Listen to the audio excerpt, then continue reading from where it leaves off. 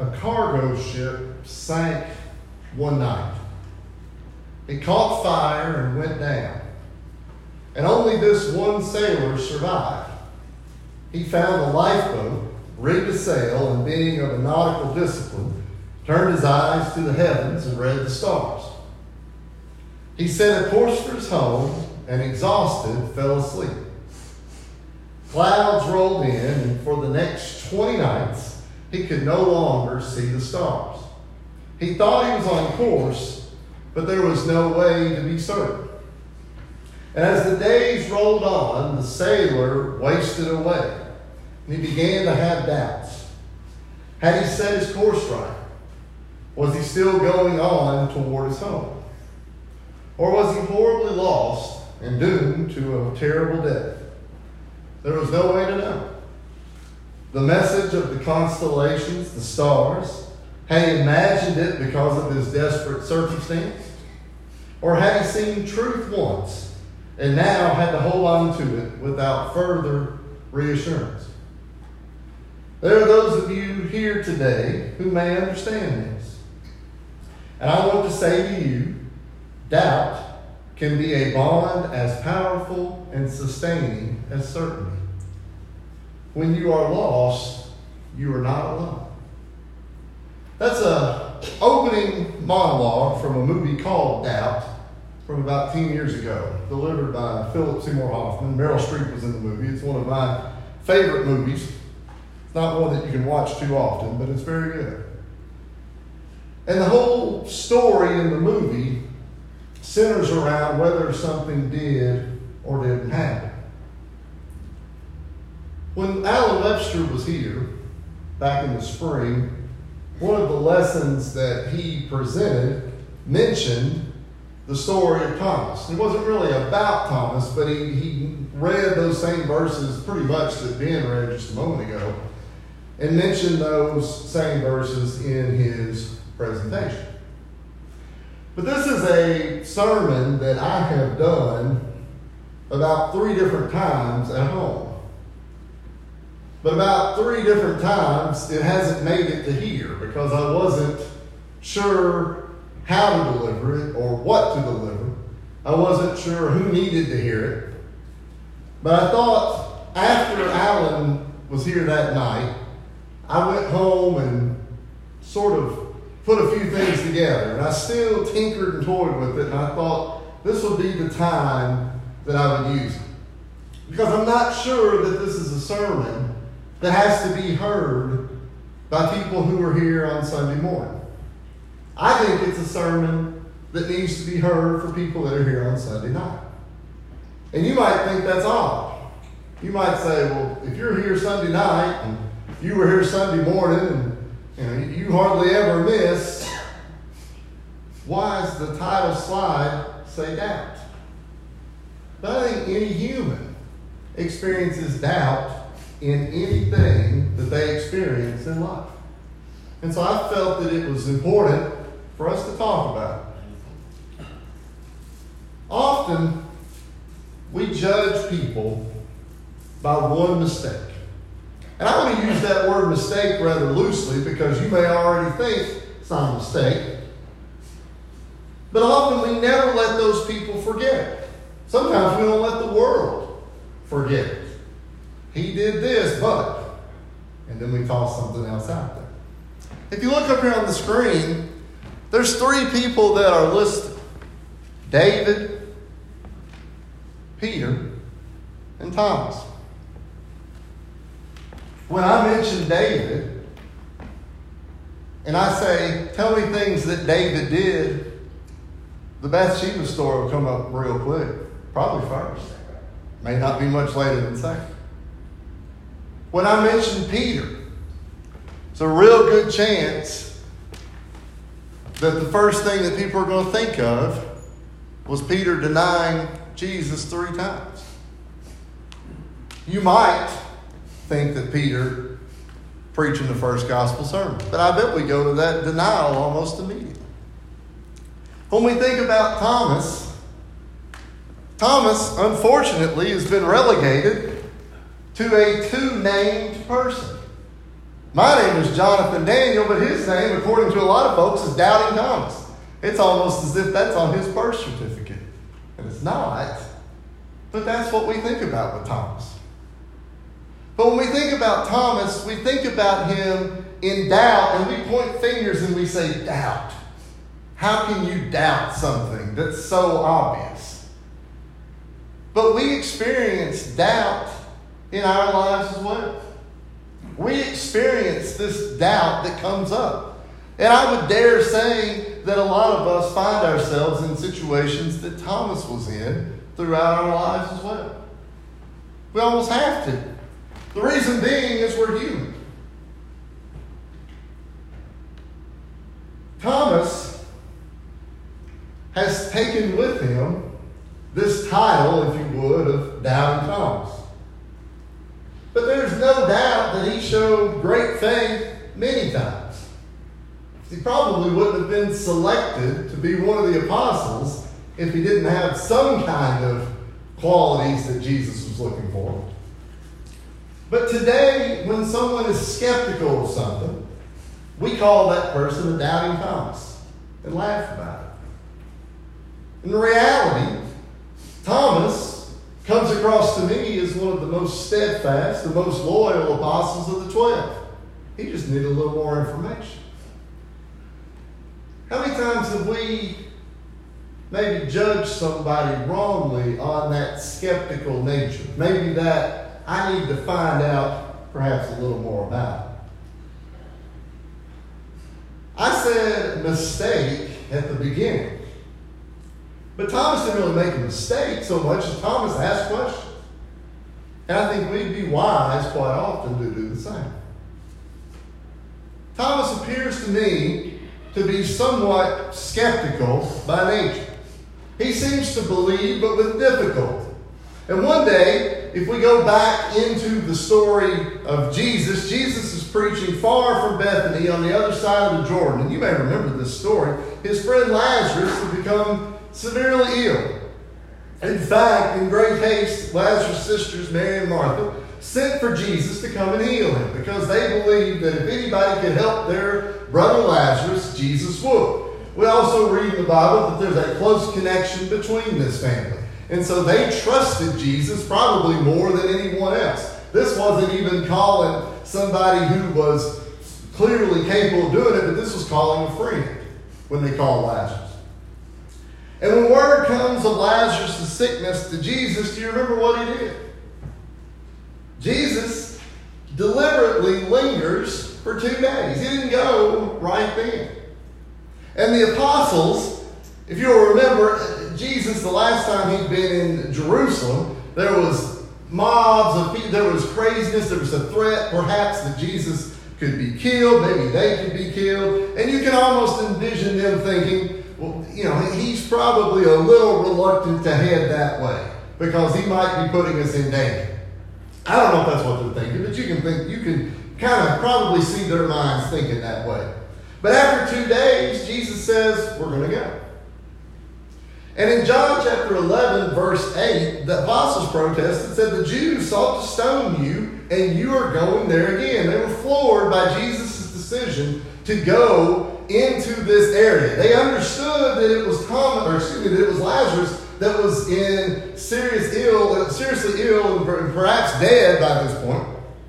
But they said, you're going to go back into this place. In verses 14 and 15, Jesus said, Lazarus is dead, and I am glad for your sakes that I was not there, which seems like an odd thing to say, but nonetheless he did. But he said, I'm glad for your sakes that I was not there, that you may believe. Nevertheless, let us go to him. Verse 14 and verse 15. The next person to speak in John chapter 11, verse 16 is Thomas. Thomas said, let us also go that we may die with him.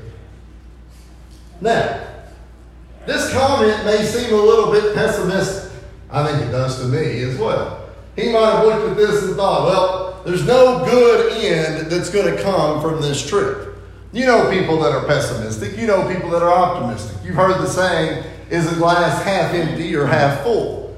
And the pessimistic person might view the glass as being half empty. Well, Thomas seems to look at this experience and think, well, if we all go, we're probably all going to die. He saw nothing but disaster ahead. But the reality of it was that they probably all thought that. You can imagine the thought running through their head, if we really wanted to help Lazarus, we would have went 2 days ago, but we didn't. But Thomas seems a little skeptical by nature. Well, that's understandable. But you know, sometimes we are too critical of skepticism. Some of the most creative thinkers and people in the world have been skeptical by nature.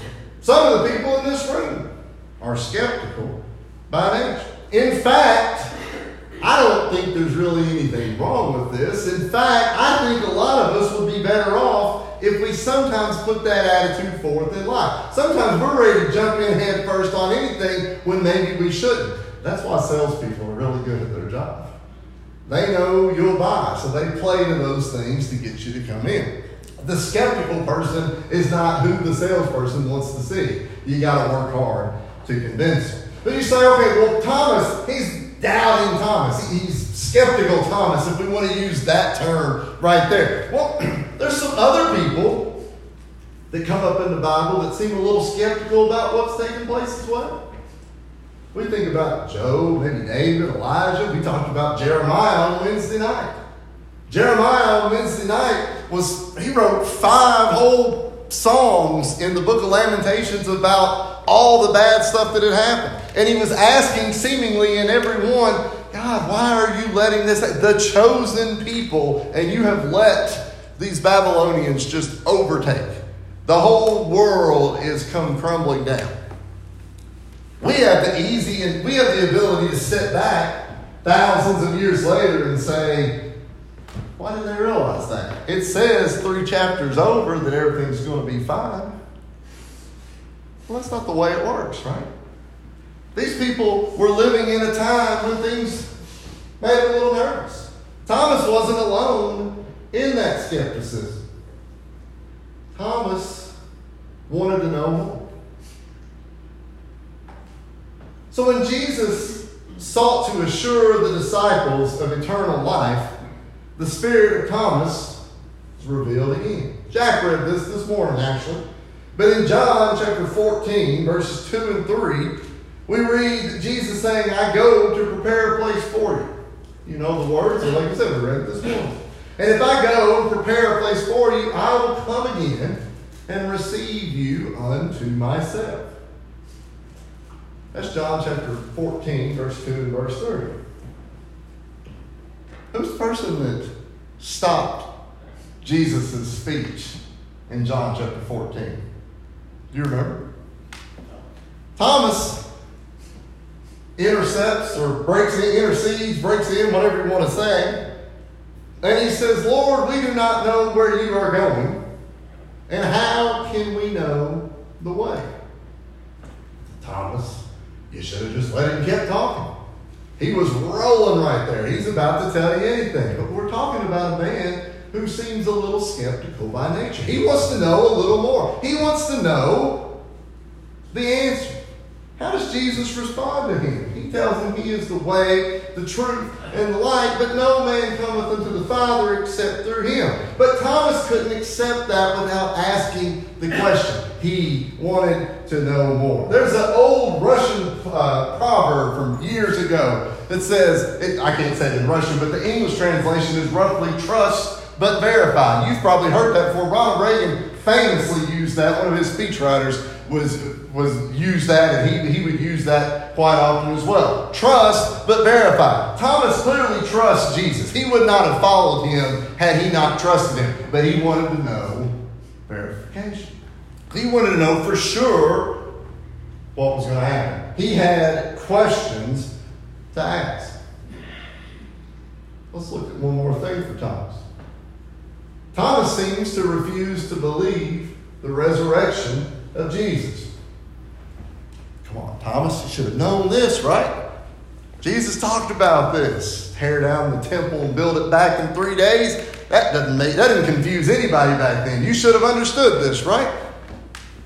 Thomas, even after the other disciples told him that they had seen the Lord in John chapter 20 and verse 25 that Ben read a minute ago, Thomas said, unless I see in his hands, the prints of the nails, and put my finger in the prints of the nails, and put my hand into his side, I will not believe. And we look bad at Thomas for wanting to know a little more. But think about this. If somebody told you today that a person you had seen down at the end of the road be put to death by hanging with nails driven through their hands and with a spike stuck into their side and said, that person is back alive again, how many of you would have said, I need to see that? We all would. We all would. But the story and what Ben read there is a good example of what happened with Thomas every time. Thomas, every time, wanted to see a little more, wanted to learn a little more. But how did Thomas respond whenever he got to touch the hand and the side? He said, my Lord and my God. That's all he needed. He just needed it confirmed. Trust, but verified. Have you ever doubted? Do you ever doubt now? Thomas wanted to believe. You know, there's a difference between honest and dishonest doubters. Does that make sense? An honest and a dishonest doubter. You know, some people just don't want to believe. Some people, you can tell them the sky is blue and they want to say it's not blue. They want to doubt every word that you say. You know these kind of people. It's almost impossible to have a conversation with these kind of people. At 20 people say this, well, no, can't be that. Can't be this. Just drives you crazy. That's a dishonest doubter. If I tell you that my shirt is blue, or maybe dark blue, may not be the best example to have used, but if I said it's dark blue, there are people that would fuss and that would say, nope, that's not true. It's hard to deal with that kind of person. Thomas was not a dishonest doubter. Thomas was wanting to believe. Thomas didn't want to make up excuses. He just wanted to see evidence or proof of what he was being taught. It's interesting that Thomas received sympathy from Jesus during this. I don't think there's any instance where Christ would blame someone for wanting to be sure. You know, Jesus doesn't condemn Thomas for his doubts. At no point does Jesus fuss at Thomas in any of the situations where he interjects and asks a question. Jesus knew that once Thomas had sort of fought his way through these questions, once he had gotten things confirmed, that he would be the surest man in the world. Jesus never tells us you can't have any doubts. We don't have that, right? Because we're human, we deal with doubts. We have doubts that happen in life. Jesus in chapter 20 and verse 27 told Thomas, instead of fussing at Thomas and say, Thomas, you're stupid. Thomas, you should believe this. Thomas, why do you... In John chapter 20 and verse 27, Jesus says to Thomas, reach your finger here and look at my hands. Reach your hand here and put it into my side. Do not be unbelieving, but be believing. Jesus recognized Thomas was struggling with doubt. And he said, I can help prove this for you. Sometimes when people ask us questions, we look at the question stupid or we're annoyed by the question and we give an answer that's almost critical of that person. Is that the way to approach things? If someone says, why do you believe the way that you do? And you respond by saying, you're stupid for not believing the way that I do. Is that the way to approach it? Sometimes it might just be a matter of people almost, what if Jesus had said that kind of, used that kind of tone or term or language with Thomas? Might his doubting fell one way instead of another? Who knows? But we don't see that. Jesus spoke to him as a sincere disciple, apostle, whatever term you want to use, follower, whose faith was weak. Thomas's heart wasn't evil. Thomas was just needing a little more information. Thomas has given assurance to the world. And if we want to call Thomas a doubter, well, he's attained the fullest and the firmest belief.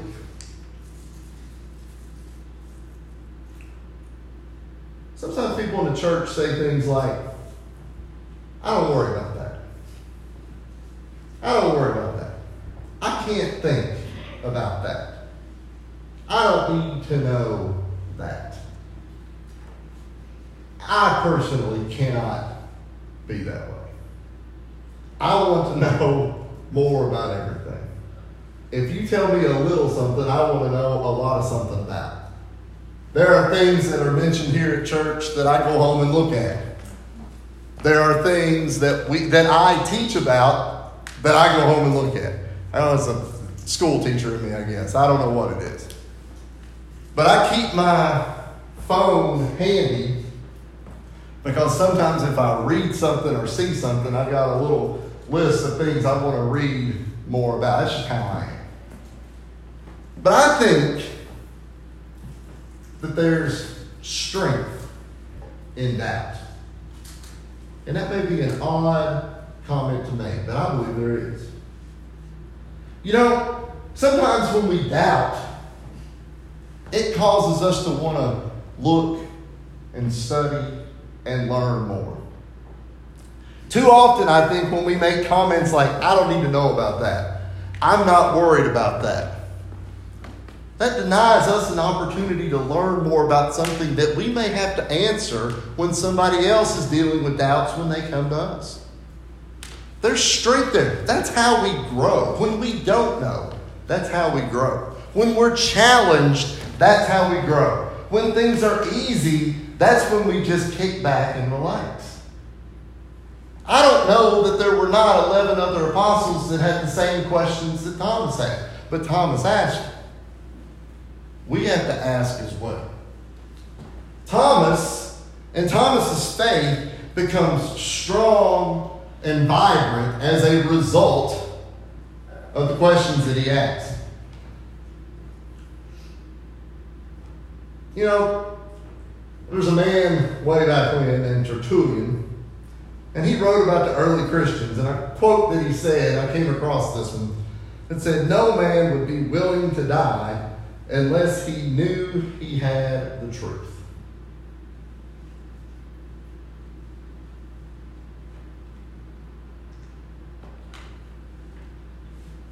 When we think about that, Thomas and these apostles, the way the story goes is they pretty much all ended up in a horrible death. Many of them were executed, hanged, imprisoned, put to death in various ways. Nobody who was an apostle really seemed to end in a retirement at home with their kids and their grandkids and everybody just lived loving life. These people wouldn't have done this if this had just been a dream or a fairy tale. They would have been loyal to a figment of their imagination. But Thomas emerges from his doubt victorious and becomes faithful unto death. We hope to have that same victory as well. We hope to emerge victorious. But the thing is, we don't have Jesus who can walk into the room and show us the hands and the scars. But what we do have is something that they don't have. We have the Bible. We have the Word of God. We have, passed down through thousands of years, eyewitness testimony of people who experienced Jesus. Thomas doubted because he didn't have a book that he could flip to and say, oh, here's the answer. We doubt sometimes because we don't want to flip through the book and find the answer. See, the best part to me about being a Christian is probably helping others. But one way we can help others as a Christian is by becoming the strongest Christian that we possibly can. The most knowledgeable Christian that we possibly can. And you might have said, I don't know why he said that about preaching this on a Sunday night, but I'm saying this because these in this room are the most knowledgeable, and the most well-intended Christians that I come across. But I guarantee you, every one of you at some point in your life, and maybe multiple times, experienced doubt. But if doubt is something that one of the 12 chosen apostles experienced, and Jesus was willing to work with him, let not your heart be troubled. You believe in God, believe also in him. Because with doubt comes strength. And with strength comes comfort and knowledge that when this life is over, the way, the truth, and the life was through him. If there's anything we can do to help you, we'd invite you to come while we stand and sing. Come to Jesus, he will save.